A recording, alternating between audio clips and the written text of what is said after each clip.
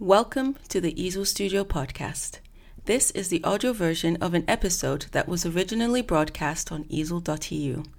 If you wish to watch rather than listen, go to EASL Campus to see all the episodes on demand.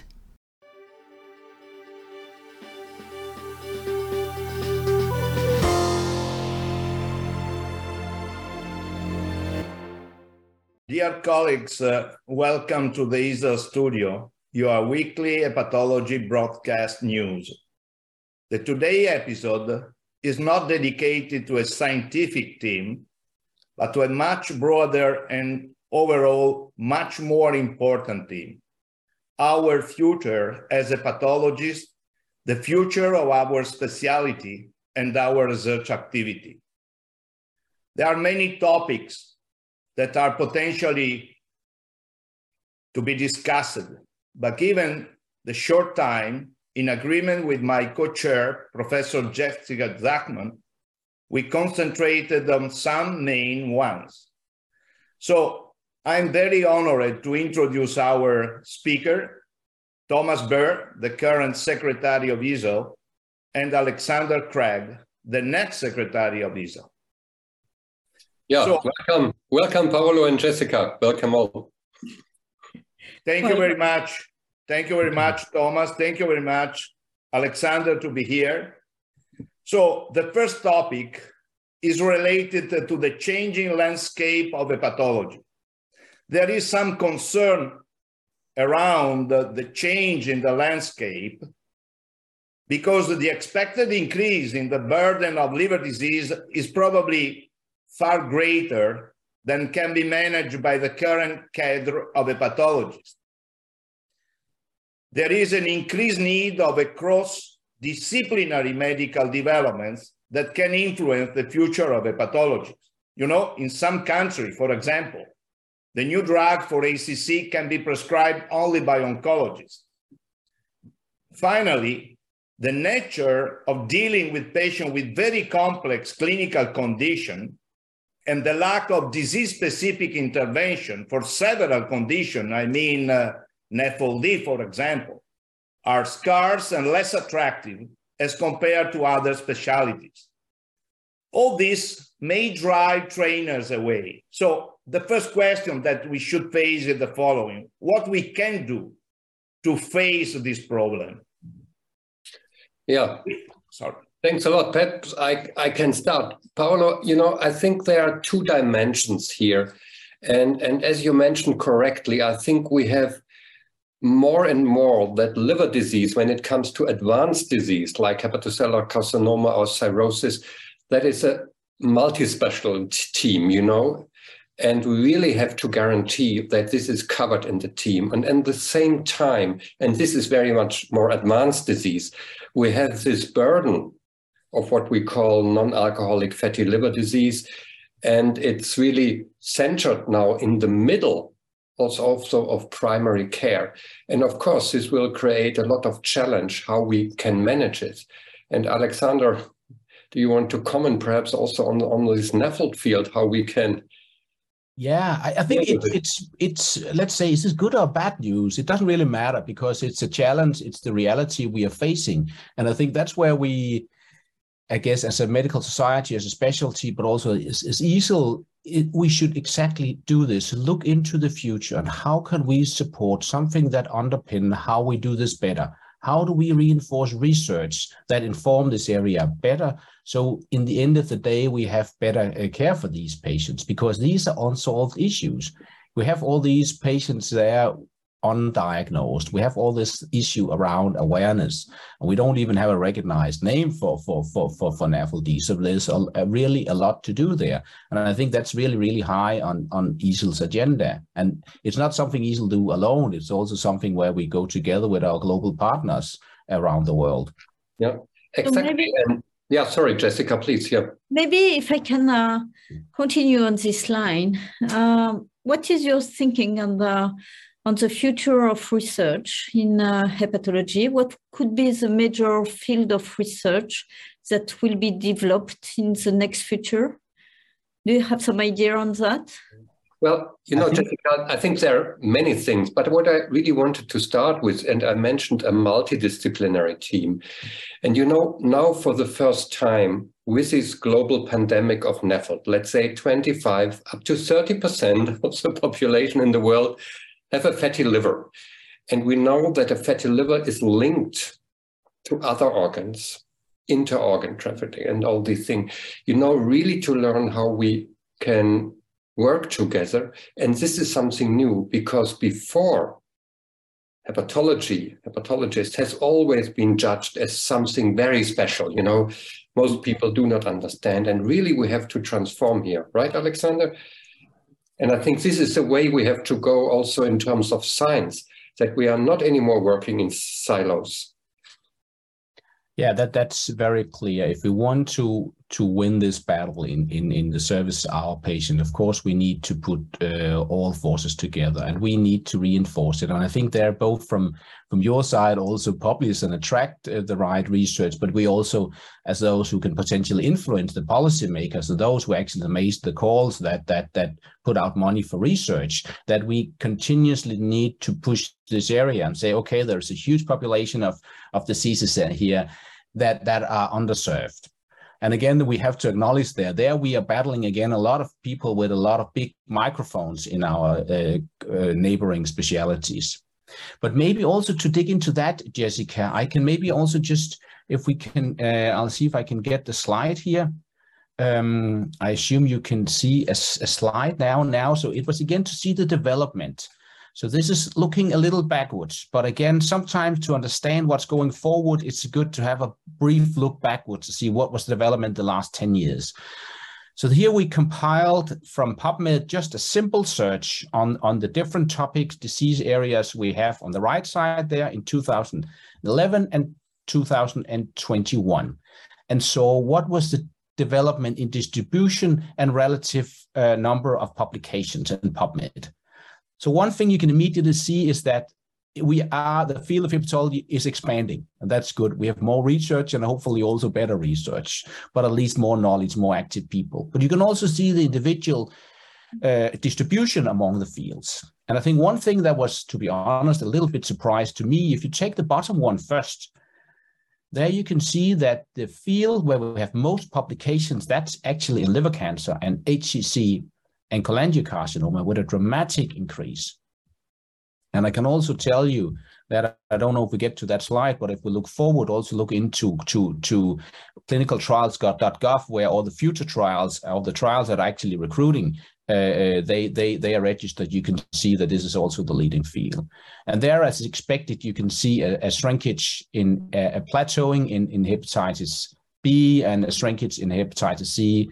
And again, an expansion in NAFLD, but still NAFLD is much smaller than HCC. And maybe I can just show you this slide here. And it's a little difficult slide because I made the y-axis as a logarithmic one, because otherwise there was so big differences that it was impossible to compile. And that's a bit, I'll come back to that. But there again, you can see all the different sub-disease categories, and the green ones are trials that are already completed, data we already have, and the orange one are the ones that are active.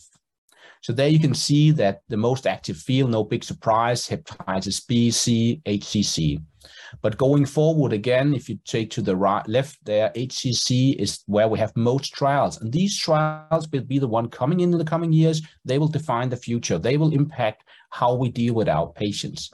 If you then go in the middle there's also this, let's say, the disparity that alcohol is a leading cause of disease, but this is where we have least registered trials. But maybe also some input from you, Thomas. What do you think when you see this, and how should we navigate? Let me say that this is exactly the trend that we are observing in the number of papers we are receiving and in the number of papers that we are publishing on the journal. This is the trend that we are observing. Yeah, I think that in GEP report, because maybe we are more recent, we have a lot of papers that are coming from NASH. And I have to say that also the number of research that come from PBC field, PSC, and also other more rare diseases are really increasing at this moment. I think that it is because of the revolution and technical revolution. And we have a lot of cohorts of patients that are now more mature with the following of the patients, that really we are able now to analyze more precisely the diversity of the disease and to better understand the mechanism of the disease. So what is your... Which technologies are driving this development, Jessica? Yes, for example, we have the revolution in terms of genetics, and currently we have more and more papers dealing with the sequencing of the germline, but also the tissue of the patients. And I think that it is really completely opening some new avenue to integrate the data also with the clinical data and the physiology. We have a revolution also in the spatial transcriptomics, for example, really to identify at the level of the unique cell what is the profile of expression of the genes and the biology of the cell, and then to reconstruct really the physiology and then the physiopathology. So I think that we are in really an era that is very special, together also with really amazing number of individuals that are included in cohort of patients and individuals in the general population, that lead to an incredible power of new discovery that we have never been imagining. I mean, for example, in the UK data bank, we have now more than 500,000 individuals that are followed prospectively. And this is really opening the new so, Jessica, possibility of discovery. How and when do you think that will translate into clinical practice? Because I mean, I'm also fascinated by all this technology, the depth to what we can understand these things at the single nuclei level. But when do you think that will start to impact the way we do clinical practice and handle the patients? Yeah, I think it's a major question at this moment, and we need to increase the discovery. It is ongoing, but then we need to translate that for the benefit of the patients, and to translate that for the reality into the clinical care. And Jessica, I think this is really also, and hopefully as EASL we can also help a bit to leverage this, that we need more these big data, and of course, you know, with the EU Horizon 2020, that we can really bring people together and prospectively evaluate what AI and all this new technology can really bring. And of course, always the new shoes, you know, look very nice, but when it really comes to the clinic, it can be very complicated. You know, Alexander and also Paolo, when I saw these slides, I think really we have to train our hepatology community in hepatocellular carcinoma. There is an immediate need to better understand how to prevent. And it's clear that the NASH pandemic will be a major driver for cancer development. But what I was actually missing here a bit is cirrhosis. Yeah, I want to highlight this. There are two missing points and themes that are liver failure and liver transplantation that are expanding in number of submitted paper, in number of accepted paper. And I fully agree on what you said on the innovative technology. This will represent a great opportunity, I think, for hepatologists in the next future. So I take this as an informal review process, and that was a good advice from our editor-in-chiefs to include. Don't worry. No, I know. Obviously, this should be more granular and make us understand the development, but also what is underpinning it and the technology, and maybe. Yeah, it's basically us who are up for questions, but I'm also interested because we all believe that digitalizations, AI, and all these things, they shall solve all our problems. But how many papers, and of good quality papers, do you actually see coming in that field, Paolo?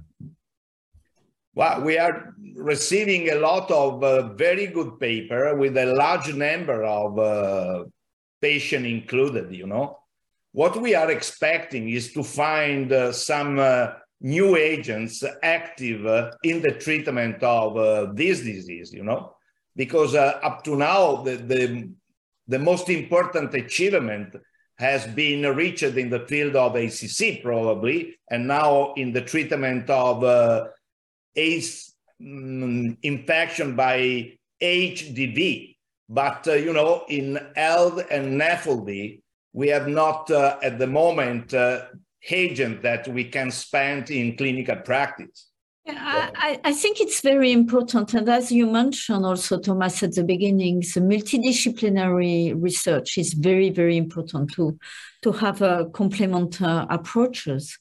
But I would like to have your advice also on the collaboration and collaborative sharing the data also, and how to collaborate, because you know that it has been proven that the research is of a higher quality when there is some international collaboration than when you are really monocentric driven research. So how we can improve the research and how we can share the data. You know that there is also a debate of which type of data we can share. What is your opinion on that? Yeah, Jessica, absolutely. And I did a similar survey for an EASL-ASLD masterclass quite recently, where I looked on meta-analyses, you know, because meta-analyses quite often are considered as giving you the answer to difficult, or let's say to clinical problems where the single studies do not have enough data, not enough power.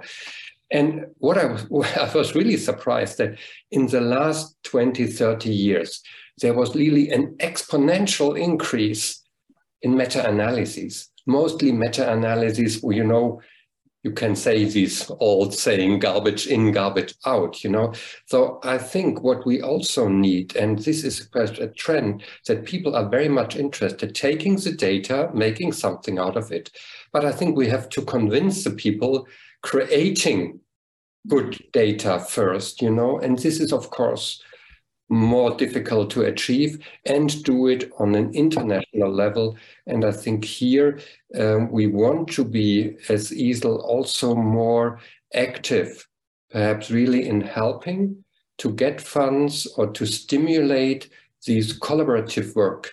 And I think it would be great if we not only do it as our hepatology community, but also together with other specialties, because I think these inter-organ things, you know, also in training of our students, you know, we always, if you go to the gastroenterologist, they tell this, and then cardiologist, but these organs are communicating. And I think this can be a very fascinating way of really looking to our body when we leave a bit our silos and try to work together. I think the new generation is perhaps more open to data sharing, as we old guys were. I think so. Yeah, I think so, and this is good news. And of course, we are very much promoting working together. Yeah, absolutely. So we all agree on the need of a multidisciplinary and multi-professional approach to several liver disease to avoid the worst scenario that liver failure will be managed by anesthesiologist, liver transplantation by liver surgeon, and so and so and so. But I hope that EASL can maintain the leadership of the process, you know. I don't know why, I don't know how, but this is crucial for our specialty. I think we need to consider why there, Paolo, because of course the why is clear. No, the why is clear, sorry. Yeah, but the how, I think that we are working, I guess, on every day with EASL, because it's so important. We always continue to attract the next generation. We should make it very attractive to go into hepatology for the smart young people. We should provide the best educational offers and be very open in this environment. I think there we're doing pretty good. And also, if you see on the age distribution of who is members of EASL and the sex distribution, actually we are not doing that bad. Of course, we can always do more. But I think also looking into a future where there's global shortage of healthcare workers, this will just be worth. It would be more and more difficult to attract the talents. So us as responsible people sitting often in the end of the table, they really need to do our utmost to attract the most motivated and smart young people to enter our specialty. Yeah, and Alexander, we discussed it also on the governing board, that we are really thinking that EASL could help in what you mentioned, Paolo, by defining what a liver center means, what you have to provide, with whom you have to work together, what you have to implement, and also not only thinking about something like an hepatology exam coming from EASL that could really attract the people to be trained in these certain fields and really to set these definitions for the better good of our patients, of course, because, it would make a difference whether a liver specialist is involved in the cancer treatment, in the more advanced patients with liver disease being on the ICU. Yeah, going on this point, we cannot forget, of course, our patients. And, the recent EASL Lancet Commission documents highlighted the inconsistency of the model of care. So in many countries, the idea of an integrated, multi-professional, multidisciplinary assistance with strong interaction with the territory is now rooted. And innovation technology can greatly facilitate this process. So how we can better develop this problem? I mean, can the EASL promote some centralized guidelines for the definition of national clinical networks to assure equity, timeless access to care, and continuity of care in patients with liver disease? That's a very good suggestion there, Paolo. Again, we need to build the direction. I think the bar is very much built by the EASL guideline, but could we go beyond the bar? And I think that's the work that's being done in the EASL Lancet Commission. And now we're working on the second stage of the EASL Lancet Commission, and among others, looking into these things, because how do you implement these? How do you make good models of care? But also, how do you document these models of care? How do you convince payers and healthcare system to implement these things? So there's really a lot to do, but I completely agree that this way of the patient circling in the system from the community into primary, secondary, tertiary care and back again. And I also think a future we're looking into, it's much more empowerment of patients. They want to decide a lot more themselves. They want to have a much bigger say. And that's also what I can see, I guess, from Thomas and my standpoint. Now our counterparts in the patients' organization, they're becoming really professional, really important stakeholders in this game. And many times, media and policymakers, they care more about what the patients' organization than we as a medical specialty. So this, again, bringing, as you say, the stakeholders together who have a shared goal and shared vision of how we advance this field is vital to really advancing this field in the long run. Yeah, absolutely. And I think if you empower the patient in terms of education, they are interested also, just as this little thing as the liver enzymes, And in most countries where we're not able to implement it in healthcare checkups, and this is really, in my view, a disaster. And it could be really a first step. And here we're working together, and we're really starting to bring the world together to say, well, you need a certain time in your life if you go to a doctor, to your family doctor, and you take. I think it's also very important to translate the knowledge for the patients and for the general population, and to be understandable by the general population, and to really try to motivate for the prevention. And for sure, the implementation in the general practice is very important of the guideline, and to have the standard of care that is better uniformized also through Europe, and to give the maximum chance for the patients to be treated at the excellence of the level of hepatology. But I want to come back also to our specialty, that is really the liver.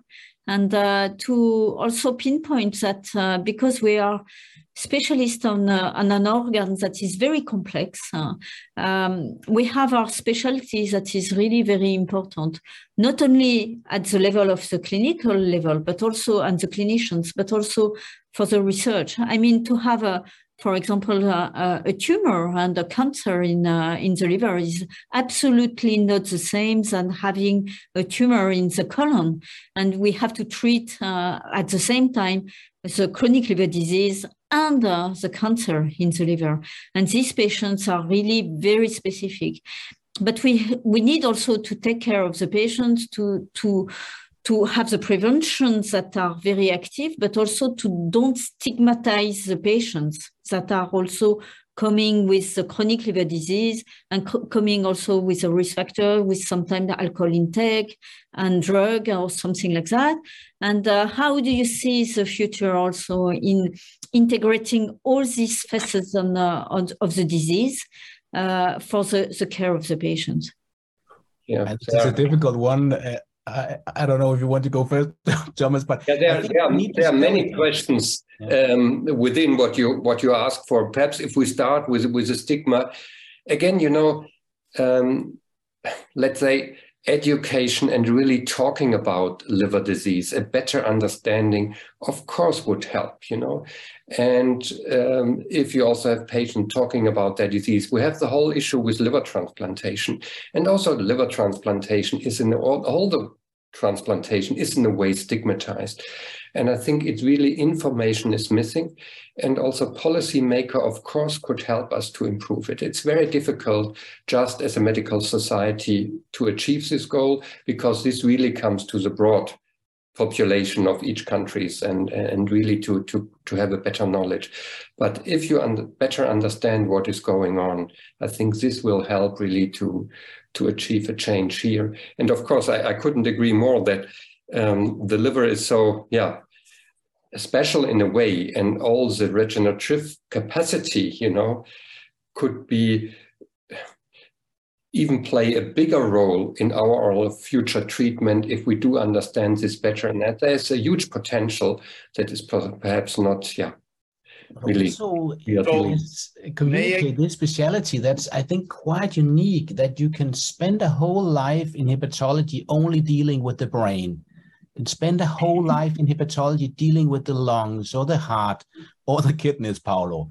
So it's fascinating, or in cancer. So we really need to sell this as the, let's say, the ultimate challenge of handling or working with liver diseases. So of course it's complex, but of course complex also attract curious and ambitious people. So I think this way of selling our field as something that is really unique. I cannot come up with any other diseases that in that way impact everything in the body. And again, back to the collaboration there, it also gives you unique opportunities to collaborate with all other disciplines. And then if you add on the whole microbiome, digitalizations, omics, etc., then it is one big party. Yeah. So if I can add a comment on the ESA Lancet Commission.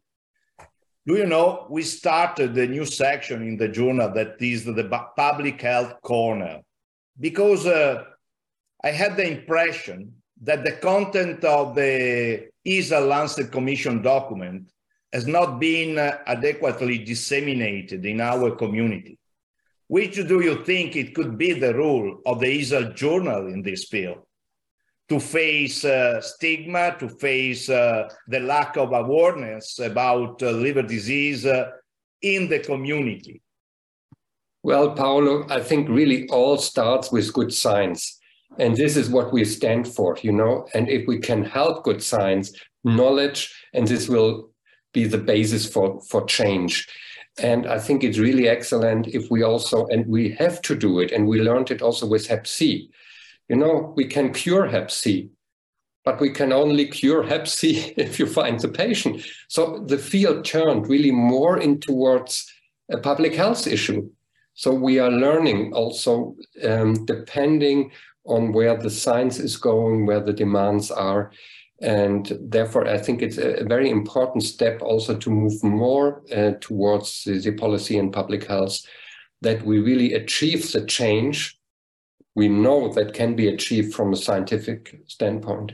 And we connect, I guess, the pillars in EASL, because of course the journals are where the data is, but just as you say, if the data don't come out, and I think it's already there, you put focus on stigma, you put focus on early detection, etc. But then we need to gear it with all the other pillars of EASL, and in particular public health and policy kicking in the doors in Brussels, but also in education, so that we have so-called a coherent strategy. We know these are the key challenges, and then we use our muscles across all these different things, and we sort of coordinate what's going on in also our meetings, conferences, etc. And I think then we will have a huge disseminative power. And also, given what we can say with these studios, on average, we have 1,000 people from 70 different countries listening in. That's another opportunity. If we then gear that with what's going on social media.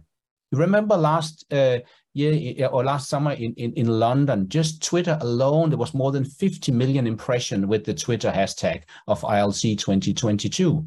So actually the opportunity to gear what we have of sound knowledge is unique, and we will really do our utmost to continue that. So thank you very much. I think that to close this webinar, we can be very optimistic for the future of hepatology. We will think on collaborative work, amazing cohort of patients, new technologies, but for sure to take care of translating for the benefit of the patients each time we can. This is really our major aim. And for that, the collaboration is also very, very important. And the youngest generation is also one of the major important field where EASL is working for. Thank you very much.